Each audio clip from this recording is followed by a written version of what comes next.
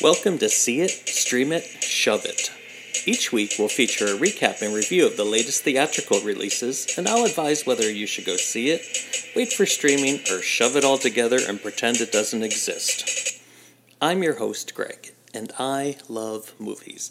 Throughout the last 6 years, I've seen nearly 1,200 movies, and I'm excited to share my thoughts and opinions, as well as other tidbits about the films I see. I look at films from both a critical eye as well as an entertainment perspective. Not everything I enjoy will be an awards contender, but it can be a fun, enjoyable film that is worth your time to escape your hectic life for a few hours. So with that said, let's get this show on the road.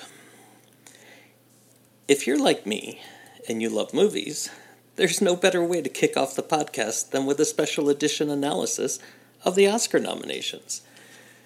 The Oscars will be on Sunday, March 27th, and I'm really looking forward to the ceremony this year because it's been a couple years since we've had a proper ceremony. I don't even want to talk about last year's ceremony. That was horrible. I mean, they didn't even show clips. What's the deal?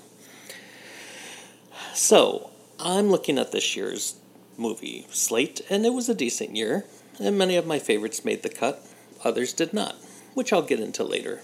But for now, here's my picks of who I think will win and who I think should win.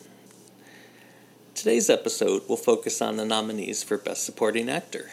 The nominees this year are Ciarán Hinds for Belfast, Troy Kotsur for Coda, Jesse Plemons for The Power of the Dog, J.K. Simmons for Being the Ricardos, and Kodi Smit-McPhee, also in The Power of the Dog. When looking at this category, I think there are two nominees that are making the obligatory, quote, "it's an honor to be nominated" presence. Those are Jesse Plemons as the kind-hearted brother George Burbank in Jane Campion's epic western, and J.K. Simmons as the cantankerous yet lovable William Frawley in Aaron Sorkin's take on a week filming I Love Lucy. Plemons, I thought it was a surprise nominee, and it was nice to see him get recognized on this level after years of solid work in film and television. But I think the nomination is as far as he's going to go this year. The same thing for Simmons, who was a previous winner for his wonderful performance in Whiplash, and he snuck in at the last minute, but it shouldn't be too much of a surprise because he's usually pretty good in everything he's in.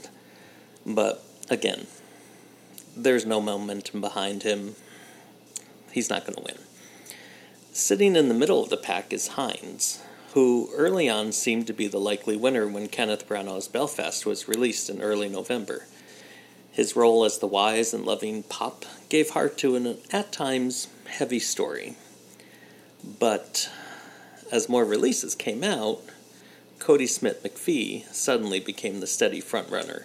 Do you know he won 17 awards from various critic associations?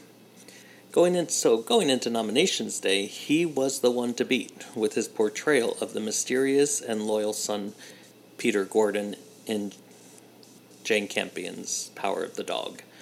However, as what happens usually with the award season, the winds started to shift and the tide has turned to favor another nominee. And that nominee is Troy Kotsur. In the film Coda, which stands for Children of Deaf Adults, he plays the father of a girl who wants to pursue her dream. Now, this movie has suddenly turned into the little movie that could. It's suddenly becoming a front-runner in this category, as well as others that I'll get to in another podcast. It's an undeniably sweet story that's anchored in part by Kotsur's portrayal as a loving father who learns to accept the dreams of his child. He has been bubbling under the radar for several months before, and a lot of people have said he was a shoo-in for the nomination, blah, blah, blah. But within the last couple weeks, he has exploded with a win at the Screen Actors Guild Awards, the BAFTA Awards, and the Critics' Choice Awards, all within the last few weeks. So he is clearly the one to beat. Here we are. Who do I think should win? It's close, but if I were voting, I would check off Smit-McPhee. his character stayed with me for several days after watching that movie. He is very quietly brutal in that movie. Who would I have nominated if I were voting? I wouldn't have minded seeing Jamie Dornan in that for Belfast. I thought he was really, really good, surprisingly good. And I also liked Bradley Cooper's quick but memorable performance in Licorice Pizza. That performance was so funny and so off the rails that I would have liked to seen him get nominated, but I think the Academy just thought it was a little more than a cameo. So, here we are. Who's going to win? I think it's Kotzer's to take, where he will become the second deaf actor to win, 35 years after his co-star Marlee Matlin won for Children of a Lesser God. So, there you have it. Those are my picks for Best Supporting Actor. Tune into the Academy Awards on ABC Sunday, March 27th to see if I'm right, and come back next time to hear my take on Best Supporting Actress.